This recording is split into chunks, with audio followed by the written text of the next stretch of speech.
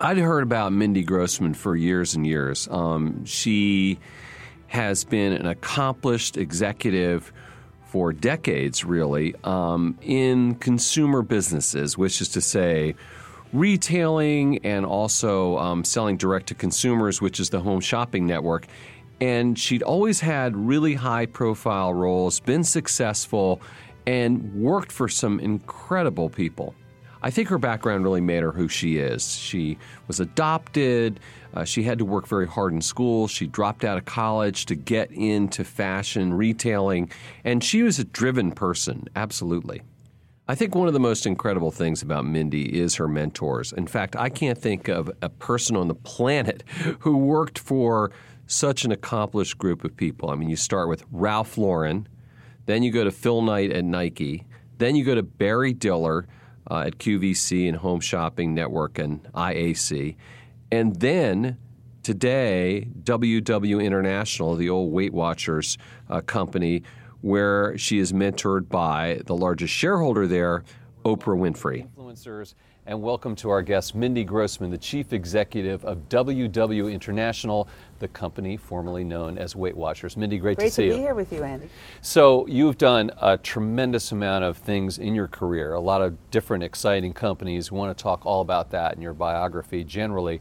But let's start off with WW because you came in a little more than a year ago and subscriptions peaked at around 4.2 million. They've dropped back down. The stock took a hit. What's gone wrong? I'm going to ask you what you're doing to fix it, but what happened to the business sort of over the past year or so? Well, let me reframe the question with what are we trying to accomplish and what has the experience been over the past about 18 months? This is a brand that has been transforming people's lives. We're about to have our 56th anniversary in the next days. Right. And it was really built on the best of nutrition and the power of community. So now fast forward to, a few years ago, and the brand had not just the permission, but the responsibility to be so much more than that. So how did we take this tremendous equity that had been built, but what people need today is different. They need more than a one-stop solution that's time-phased. It's not about a diet. It's about being people's partners and supporting their efforts to lead their healthier lives. And that's what we've been building and transforming, truly transforming the business into a 360-degree ecosystem for people to achieve what they want to achieve. So phase one was redefine our purpose and what we wanted to deliver. So we inspire healthy habits for real life, people, families, communities, the world, for everyone. Last February 7th, we came out with our Impact Manifesto and what we wanted to build and the impact we want to have in the world. In 1 year, starting in January 2018, we relaunched our most successful program in the company's history, WW Freestyle Around Nutrition. We took the science that we knew from nutrition and we relaunched FitPoints 2.0 around activity. We integrated audio fitness.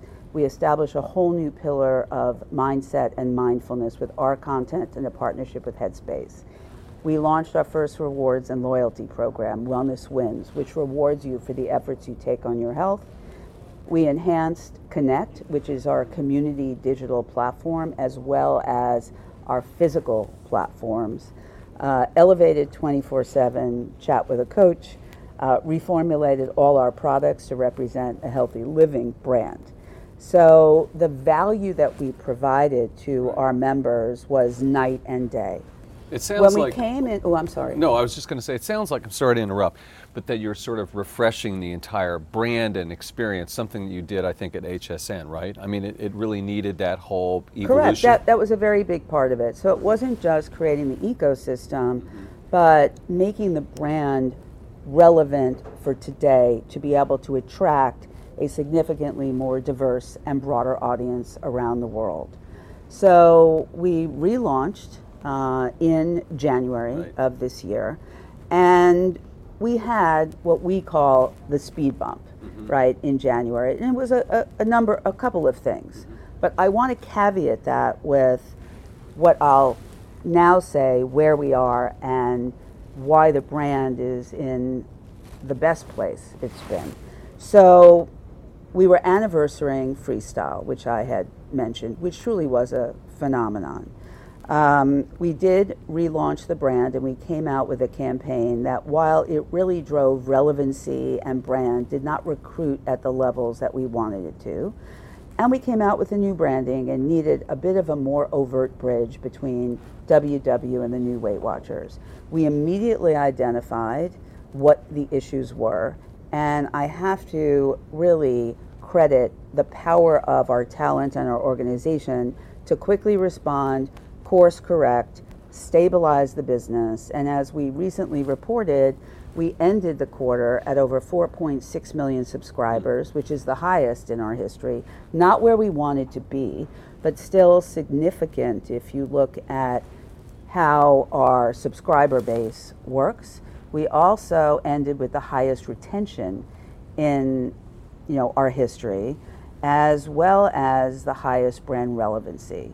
So our goals right now is, it's obvious that the consumers we have and the members we have are embracing everything that we're providing them. Now it's aggressively being able to attract, communicate more people who want what we have to value. And ultimately, when everybody asks me, who our customer is. Yeah, I was just about to ask you, who is it? A male, female, old, young, yes, rural, poor, urban, rich? Our biggest customer, our biggest competition, are people thinking they can get healthy themselves, number one. Number two, we really want to be the brand that can democratize wellness, because one of the reasons we've been so powerful for so many years, and it comes down to two words, and why our tagline with WW is wellness that works. It works. And it's ultimately the most livable program on the planet. You are not restricted. You can eat anything you want. And what we're trying to give people is sustainable, livable, ongoing behavior change that's going to allow them to live their healthier lives. But for many, many years, we marketed to a very narrow subset of women.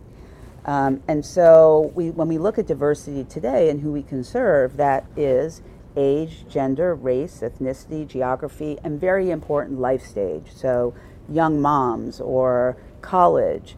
As a matter of fact, within our Connect platform, what we recently launched, which is having immediate adoption of what we call Connect groups. So people, like-minded people, who want to be informed by others like them. So the young moms group, the brides group, that's certainly time-phased. And men. And we are seeing overall our member base become more diverse.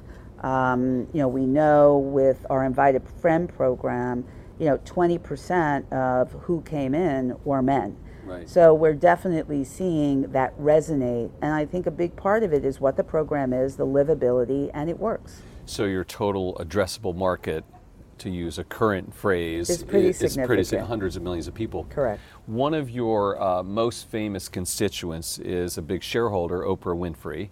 Do you talk to her? What does she tell you? What do you talk to her about? She sold some stock. What is the status of your relationship with her? Sure. Before I joined the company and I was doing my own diligence, going through the experience itself, and I flew out to the West Coast and I spent a day with Oprah. And what I really wanted to know is why? Why did you want to be part of this brand? And what is it that you feel is so powerful? And if you know Oprah, she is very diligent in what she decides to do and not to do.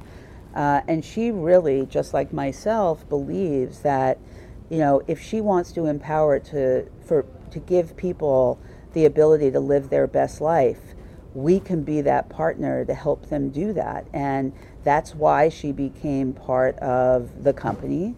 What I've also appreciated is 100% accessibility and engagement from her. And whether that's as a board member, whether that's as a strategic advisor, if I text and say, do you have a few minutes, want to run something by you, she's there. She's been very engaged, and on a number of levels. For the spring season, she's, part of the face of the campaign along with our members, surprising and FaceTime. And we also, announced that later in the year we're going to activate a number of experiences and other things that she'll be part of. So, who would not want Oprah Winfrey as a very engaged board member and advisor? She's still all in then? Totally all in. Great. Let's talk a little bit about your upbringing and your background when you were younger. You grew up in the New York City area, Long Island, right? And then went to school in the area and then went down to GW, dropped out, got into the fashion business. What were those early days like for you? What were you thinking? My upbringing was very different. I was an adopted kid. My father worked nights. They were very fortunate that somebody gave them a gift to give them the financial wherewithal to adopt a child, and I was very serious from a very young age. I actually planned to be a lawyer. Graduated high school at 16, started college, and then when I got to, the end of my, last year in school, I kind of had the epiphany that, I needed to take a different approach. And I decided to move to New York to kind of figure it out. And to your point, ended up going into the menswear industry, which there weren't a lot of women at the time. But what drew you to that business? I knew I wanted to be in a more creative industry. Even though I might not be the creator, I wanted to be in the business of making creativity successful. I had a great interview with the president of an international division of a menswear portfolio and hired me and took me under his wing. And I ended up only staying there for a year because I felt it was not an environment that was going to foster the career of women. And I talk to women all the time about that. You have to decide, if you're on a path, is that path blocking you or is that path facilitating you? And you have to make those decisions. And I've been very fortunate for the balance of my career to work and be with some amazing people. So I spent the first 18 years of my career in the menswear industry, rising up the ranks, then men's and women's when I started Polo Jeans Company as CEO. Yeah, I want to stop you right there because I want to pause and just sort of make this point that you worked for at least 3 incredibly famous, prolific, accomplished individual CEOs in the retailing business and beyond who are very high profile, who mentored you to a degree, right? I mean, Ralph Lauren, Phil Knight, and Barry Diller. Pretty amazing. It's a great trifecta. Yeah, it really is. I mean, that's incredible. So why don't we talk a little bit about each one of your experiences there, and what was it like working for Ralph Lauren, and what was he like? What did you learn from him?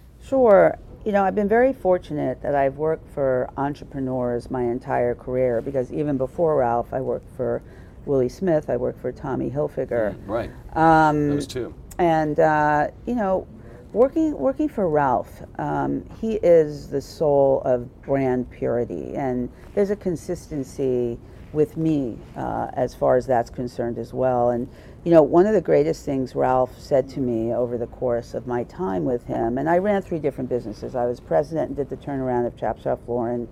Then I headed up new business development and did the business plan, and then took over and did the startup Polo Jeans Company before it got sold to Jones New York.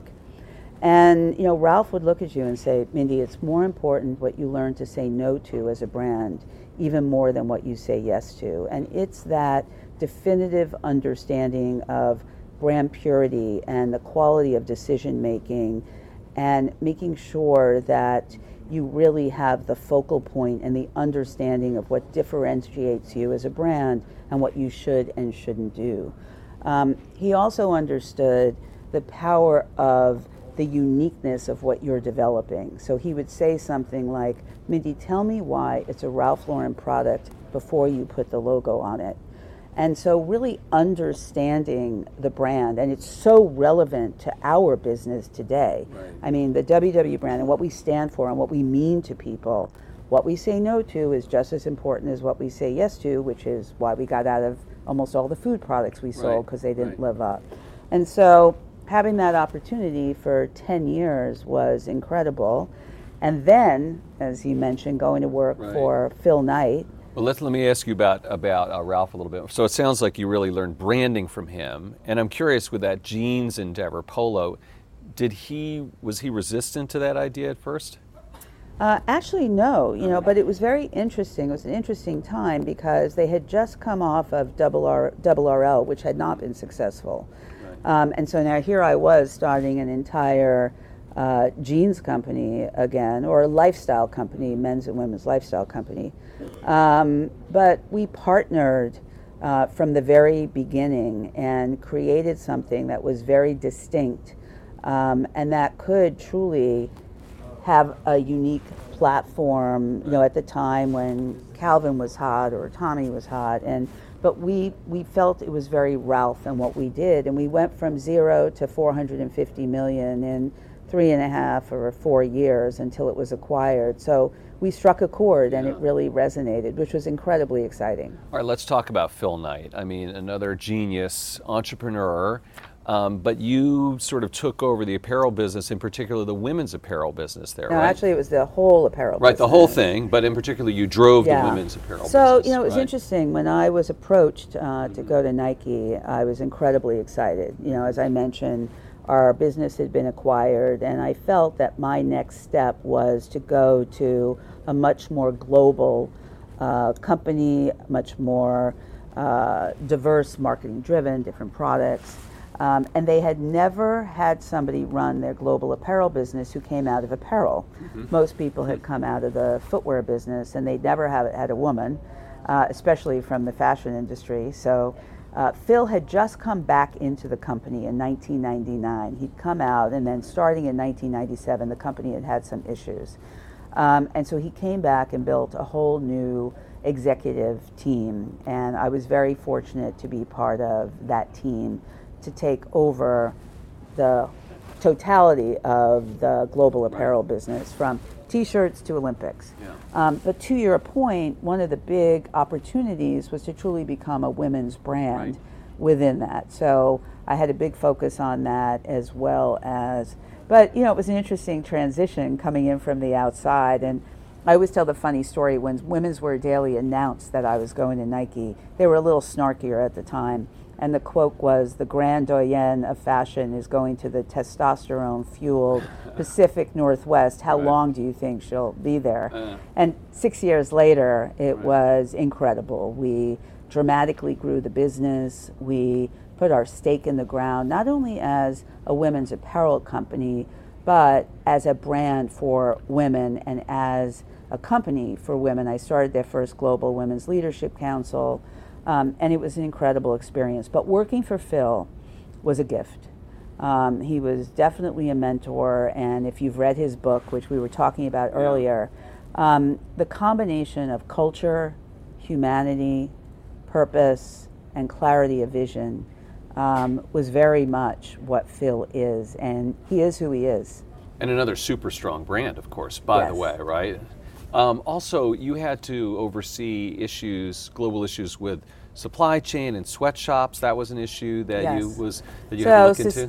Sustainability and supply chain was also part of my responsibility. And I have to say, that was a massive commitment from the company, across the company. And now they are the global leader in all of those areas, and whether that be sustainability or whether that be in the work that they've done within the factory base and how they treat their suppliers, was very, very forward for its time, but they've really set the standard.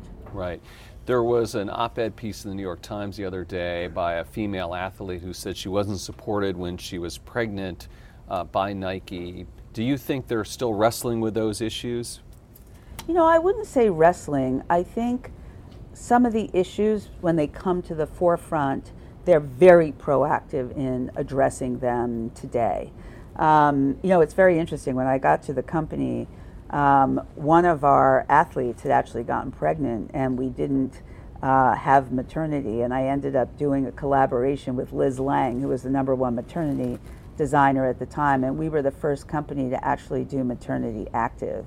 So I think that, everything that you have to look at is there positive intent? Mm-hmm. And certainly Phil and certainly Mark, there's positive intent, and you have to admit when you're not where you want to be and address it positively, and I think that they've done that. You had to tell Phil that you wanted to leave at a certain point and go work for Barry Diller. What was that like? So I remember being very nervous coming in because we had an incredible relationship, but I'd been commuting for 6 years between New York, I had a place in Oregon, and I was out of the country 30% of the time, and my daughter was going into her later years of high school, my parents weren't well, and as much as I would have loved to have been there for a long time, but I also knew that I wasn't going to leave for something traditional. I love transformation, and I really wanted to do something that could transform a business based on not only where consumer behavior was going, but where technology was going. Because one of the benefits of being at Nike during that time was seeing the explosion of mobile in Japan and using technology in different ways. And so I was making a fairly unconventional move. So I went in to talk to Phil, and first I thanked him and I told him what I was doing and going to work for Barry and looking to transform a media company with no experience in TV, no experience in a lot of these other areas of the business, right? But I saw a vision for it, and Phil was amazing. He said, look, I'm sorry you're leaving. I know you're going to be successful, but if for any reason you want to ever have a conversation again, I'm here. But I want to tell you one thing. If you told me you were leaving for something predictable, I'd be very disappointed in you. But the amazing thing was, after that, I found out that he called Barry to tell him, that this was going to be a great move and what he thought of me. And that's Phil Knight. That is the essence of Phil Knight. That's a class act, I guess, right there. So you got to HSN, and it kind of needed an overhaul to your mind, right? Oh, wow. It needed, I was the 8th CEO in 10 years. And what happens in a company when you go through that kind of volatile change, it freezes. I always say it's like Miss Havisham in Great Expectations, right? There's cobwebs. And so the first thing I knew I needed to do was ignite the culture, create a new vision and strategy for the brand, and then execute against that strategy. But the strategy was to completely transform the business from a linear selling platform to an editorial programmed commerce series of platforms fueled by content, fueled by technology, and fueled by editorial storytelling. And that was a far cry from where it was. So the first thing I had to do was galvanize people who wanted to take the journey with me, because we didn't have a business if we didn't have product and we didn't have brands. And the learning for me on that is, I've spent my whole career really focused on trying to make other people successful and building a network of relationships and trust. And that was pivot for me to be successful there. So I could, bring Sephora on and have 40 beauty brands overnight, or Stephanie Greenfield from the chain of stores Scoop doing Scoop style shows, or bringing on designers or chefs, etc. And so I started in May 2006. We relaunched the brand internally, Halloween of that year, I remember. And then we relaunched the summer of 2007. I had to get out of about $150 to $200 million worth of products that either didn't fit the quality or the brand. But it goes back to Ralph. You have to know what to say no to. And the minute we relaunched, the business took off. And then I'll make an interesting segue, November 2007, it's a Sunday night, I was at home and my phone rang and my husband answered the phone and said, Barry Diller's on the phone. And I said, well, it's a Sunday night at 9 o'clock. That's either really good or really bad. And Barry got on the phone and said, I've got great news. We're going to spin off, and you'll take the company public and chart your own course, and you'll be able to really accelerate the growth of the business. So I was incredibly excited. But we were on the road show the summer of 2008, and we were one of the last IPOs in August 2008. And talk about a moment, and talk about, really the test of leadership and resilience when you're doing a transformation also in the face of a hurricane. And, one of the things that I really learned from Barry, and he exemplifies this more than anyone else, is that risk-taking and boldness is the essence of transformation. If we had not relaunched the brand and made the changes and changed the culture, we would not have not only survived, but thrived tremendously post-2008. Right. I want to switch back, Mindy, a little bit to Weight Watchers, WW, and ask you about that name change.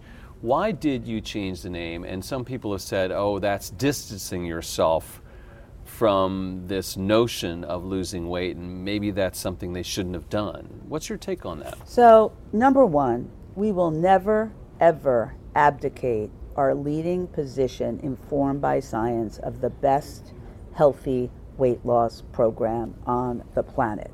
So I just want to set table stakes there.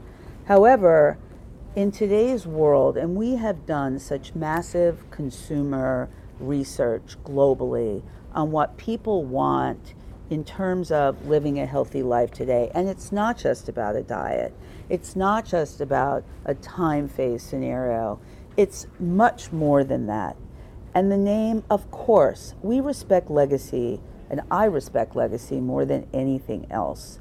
But the name really needed to evolve to this incredible mark of wellness, hence Wellness That Works, as I mentioned before, because it really became a blessing and a curse.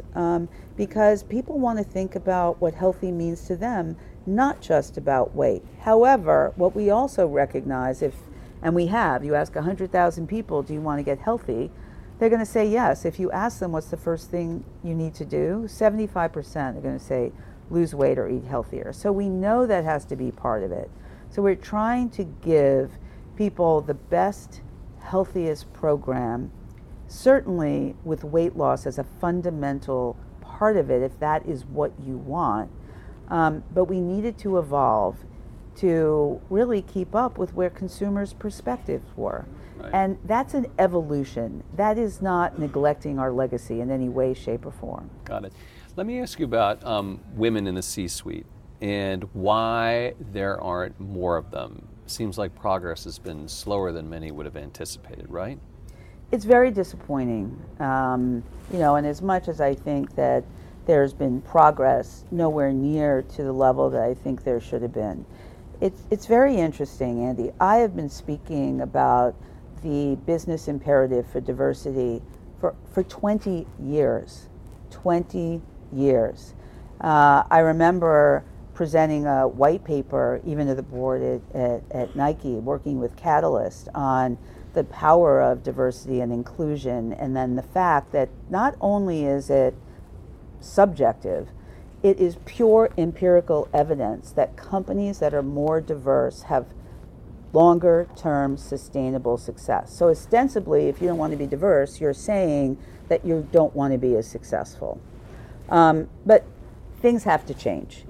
And, I think it's incredible that Sheryl Sandberg came out with Lean In for Women, but the reality is that if men do not embrace the fundamental belief and understanding that this is a true business imperative and the right decisions have to be made, it's not going to change. So changes like not filling an open position unless 50% of the qualified candidate pool are diverse, then making a decision. I think there has to be actionable, measurable things that companies have to report on in order for this to evolve. If you look at our board today, we recently added 3 new board members. We have 5 women and 6 men on the board. We have ethnic diversity. We have, more important, diversity of background, diversity of thought. I look at my leadership team, it's the same. you need to get in a room and you need to listen to voices. You need to listen to diverse voices, and that creates an innovative environment where people are invested in each other for success. Right. And I think it is so critical. And, I've gotten to a point in my career that, I'm honored and I'm thrilled to be in a place where I am, that I have a platform to be able to talk about things that aren't not just important for my own business, but important for all our businesses, plus our culture and, our planet. So Right. if I can talk about diversity, if I could talk about the importance of changing the trajectory of health and wellness, not only will we deliver a financial return on equity, we will deliver a human return on equity. Mindy, what is your business telling you about the economy right now? So, our business, and the reason why we have been working so hard to add more and more value for what we're providing people is, people are being discreet what they're spending their dollars on. And I think brands have to be very focused today on how they're leveraging technology plus meaning to support people to lead better connected lives and be purpose oriented, etc. But I think consumers are smart, and they're smart with their spending. The other thing that I think exists in our world today is uncertainty is an anathema to any kind of business. And I think we're in an environment of somewhat, more than somewhat, uncertainty. And Right. people are looking for clarification. And last question, this show is called Influencers. How do you see using your influence on the world? Well, as I was saying before, if I can use my voice, if I can use my experience to add value to younger people, I spend a lot of time with entrepreneurs and founders and kind of giving hopefully the benefit of my experience on leadership. I recently taught a module at Yale Executive Education on the CEO's perspective on business transformation. I speak on diversity, and what's very, very passionate, not just to me, but our entire company, is how do we change the health trajectory of the world in an environment where there's no indication that it's improving. So how can we, along with partners, have a role in that? I think that what you learned from Mindy is that it really, number one, makes sense to be very purpose-driven, to have objectives, to make sure you know where you want to go. And then number two, boy, if you can get mentors like she has had, you are in great shape, because learning from the best, man, there's nothing like that. Thanks for listening to Influencers. Don't forget to rate, review, and subscribe on Apple Podcasts or wherever you get your podcasts. And follow Yahoo Finance on Twitter @Yahoo Finance and @Sirwer.